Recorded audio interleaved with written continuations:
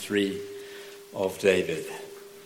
Praise the Lord, my soul. All my inmost being, praise his holy name. Praise the Lord, my soul, and forget not all his benefits, who forgives all your sins and heals all your diseases, who redeems your life from the pit and crowns you with love and compassion, who satisfies your desires with good things, so that your youth is renewed like the eagles. The Lord works righteousness and justice for all the oppressed. He made known his ways to Moses, his deeds to the people of Israel. The Lord is compassionate and gracious, slow to anger, abounding in love. He will not always accuse, nor will he harbour his anger forever. He does not treat us as our sins deserve, or repay us according to our iniquities. For as high as the heavens are above the earth, so great is his love for those who fear him. As far as the east is from the west, so far has he removed our transgressions from us. As a father has compassion on his children, so the Lord has compassion on those who fear him. For he knows how we are formed. He remembers that we are dust. The life of mortals is like grass. They flourish like a flower of the field. The wind blows over it, and it is gone, and its place remembers it no more. But from everlasting to everlasting, the Lord's love is with those who fear him, and his righteousness with their children's children, with those who keep his covenant and remember to obey his precepts. The Lord has established his throne in heaven, and his kingdom rules over all. Praise the Lord, you his angels, you mighty ones who do his bidding, who obey his word. Praise the Lord, all his heavenly hosts, you his servants who do his will. Praise the Lord, all his works, everywhere in his dominion. Praise the Lord, my soul. Please take a seat. A little bit in bold is the section of the psalm we have remaining to consider tonight, and I'd ask you to pray with me as we look at those words again. We pray you'd open our eyes to see wonderful things in your word, open our hearts to receive them, and then open our mouths to declare your praise. And we ask it, Father, in Jesus' name. Amen. This psalm calls more for devotion than exposition. Shall I try that again? This psalm calls more for devotion than exposition. That's how one of the great Bible commentators, Matthew Henry, starts what he says about Psalm 103. And it slightly lets the preacher off the hook if we don't get every detail of every verse worked out on the way through in a verse like this, because that's not necessarily the goal when you're with a great psalm like this. It ought to be calling forth devotion in our souls. One of the characters from history that I'm quite interested in is, I don't know much about him, but Menelik II was the emperor of Abyssinia at the start of the 20th century, and I've managed to get stories about him in. One of his eccentricities, he had a number, was that he used to actually eat Bible pages because he thought they had medicinal properties.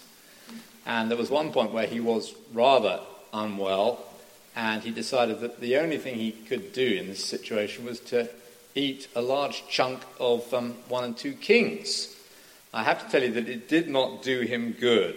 I'll leave you to find out more about the story. But gulping down the Bible as if it will automatically do us good is not right. What we have to do is to take it in and meditate on it. And that surely is the message of this psalm. Look at the first verse. Praise the Lord, my soul. All my inmost being, praise his holy name. Look at the last 5 words of the psalm, down the bottom of the page if you're working from the service sheet. Praise the Lord, my soul. So what he's doing is pile driving into his soul the reasons to praise Almighty God. And he takes however many verses it is, 23, 22 verses, to do that. And gulping down these verses, well, I'm glad we've been able to take at least 4 weeks. I want to encourage you to pile drive the truths down into your own soul this evening, to go from here and to ponder maybe some of the things we've thought about over the last few weeks, so that they do their work of giving us not just prayers to pray, but praise to praise to Almighty God. Now, mentioned the territory we've travelled on. David, who wrote the psalm, we think, started with an individual episode of blessing that had happened in his life that caused him to praise God. He didn't want to forget the benefits he had received in his own life. It moves outwards from that individual blessing to David. He's saying, come and join me as I praise God, to national history, the way God made known his deeds to Moses in that great rescue in the book of Exodus. Individual blessing, national history. It then spreads out further to tell us about the eternal fatherhood of God. He's covenanted to have a people for whom he will be a father that forgives their sins and whose love never budges from them. The grave may grab people, but they're safe in God's covenant. So that eternal fatherhood is in view in the little section we looked at last week. And then it widens out one step further in the last few verses of the psalm to talk about the universal rule of God, to praise him for that, his universal rule all over creation. So verse 19 to the end, that's the theme, but it's stated clearly, it seems to me, in verse 19 itself. The Lord has established his throne in heaven, and his kingdom rules over all.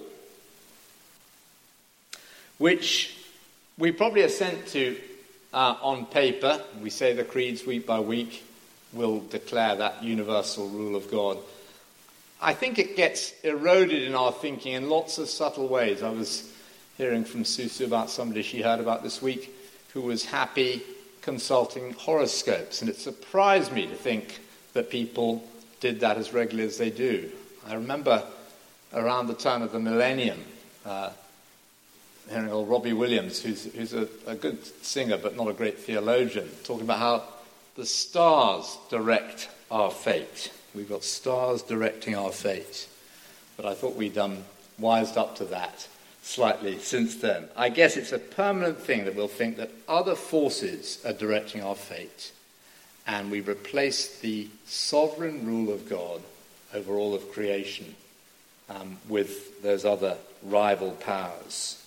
No, Jesus Christ is Lord. We're not governed by the movements of the planet or other forces. God rules over all, which is a huge reassurance, or should be, as we face an uncertain future.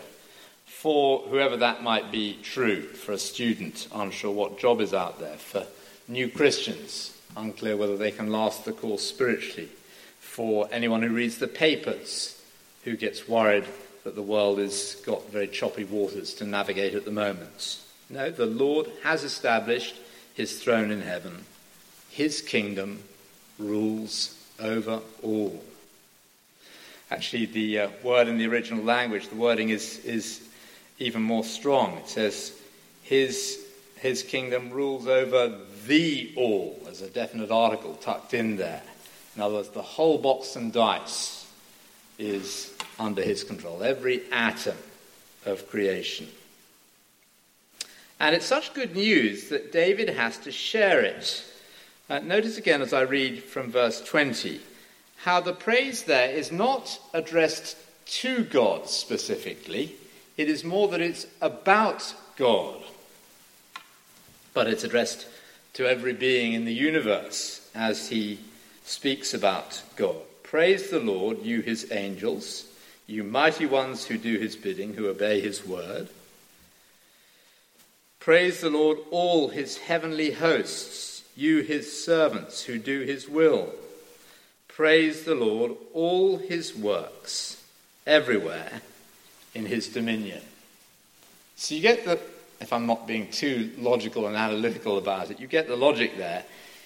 If he rules over it all, then everywhere is his dominion, and everywhere in his dominion must praise him. And therefore, he, David, must tell them to praise him. Or we, by extension, we must do the same. We tell everyone in God's dominion to acknowledge his rule and to praise him. We're calling on others to see his greatness and praise him, not just praising him to himself. I wonder if you know what the New Testament equivalent to these verses is. I wonder if it isn't Matthew chapter 28, verse 18. Then Jesus came to them and said, all authority in heaven and on earth has been given to me. So he's on the throne. Therefore, says Jesus, go and make disciples of all nations. Praise isn't only singing to God, it is that, but there is more. It is us proclaiming God, praising God to the world. Jesus Christ is on the throne, and we must keep proclaiming him because he reigns, even where society might be disputing his rule. So I don't recommend necessarily that in every conversation you have with somebody who's not yet regularly in church, you start the conversation by saying, praise the Lord. But that is what you are calling on them to do. That's what we're calling on people to do. We're proclaiming his holy name to them, telling them what a glorious God he is. And the themes of the psalm, as I've listed them already this evening, are matter to praise to other people. His personal involvement in our lives. His historic rescue, back in Exodus in David's case, at the cross in our case. His eternal fatherhood, how good it is to know that he is a loving father to us in Christ. And here, his universal rule, no rivals to him, he is on the throne. And I assume we proclaim those wonderful truths about God, not just to those that we've already begun to reach and talk with. Because this is a universal rule, it commits us to taking it further and further to all that we can in the course of our lives. So everywhere in his dominion is to praise him. It'll go wider than ever from us, we trust, if this is really taken to heart by us. From Cambridge to the World was the title of a book I once used to enjoy reading. Well, let's change it slightly. From Little Shelford to the ends of the earth. Everywhere in his dominion to praise him. But remember, please, the footnote. Will you just look down to the bottom of the psalm? Verse 22, praise the Lord, my soul. And it's as if the whole orchestra, all those angels who his bidding, every work in the universe has been, all the orchestra has been brought in section by the conductor, the angels, the heavenly hosts, all his works, everywhere in his dominion, all are called to praise him. And then the conductor stops, says, actually, I can't hear the piccolo. Where's the piccolo? One note is missing. Well, says David, praise the Lord, O my soul. So it comes back from the universal to the individual, to me, to you, every individual soul. I think I've said quite recently that the challenge for us in building the church is not to focus on the church, sort of big picture, but one by one, people coming to know Christ. So one person here sharing the gospel with one another there and bringing that one person in. This is the maxim of my father-in-law, who just reminds his church regularly, one by one by one. That's how the kingdom grows. And therefore the individual soul is the last port of call in this psalm. Praise the Lord, my soul. And I therefore really want to encourage you to take time tonight to praise God yourself, as I take time myself to praise God. He rules over all, therefore he must rule over me. And I want to close by addressing that challenge to us this evening. I mean, it goes without saying that I should address that to anybody who knows at this stage they haven't yet given their souls to the Lord Jesus. And they're not yet praising him for themselves. You've not taken that personal step to come off the throne and say, Jesus, you have the throne of my life. Obviously, that's a step for somebody in that situation to take as soon as you can, because he is your Lord.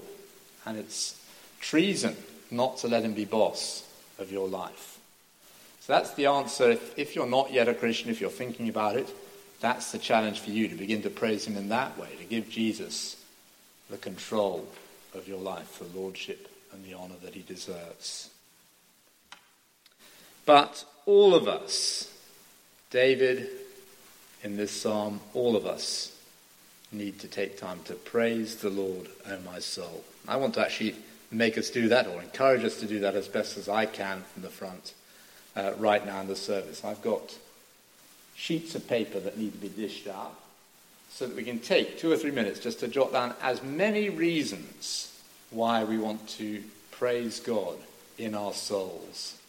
And we'll have a chance to do that in the hearing of each other. But it begins with the individual, doesn't it? So I want to just take a bit of time now, 2 or 3 minutes, for people to jot down as many as you like, and then we'll, as it were, share them by praying out loud and boldly.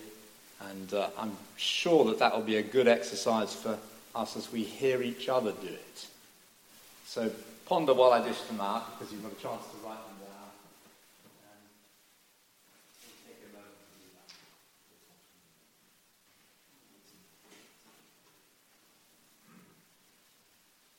Sing in a moment as a preparation for communion. And if you want to praise God with some of the things you've thought about, it'd be lovely if people were willing to lead us. I guess not everybody will do so, but please stand and let's praise God together as loudly and clearly as you can muster the courage to do. Even if you want to turn to face others, you can do that too. Forget not all his benefits. We praise you for benefit after benefit after benefit given to us, Lord. Amen.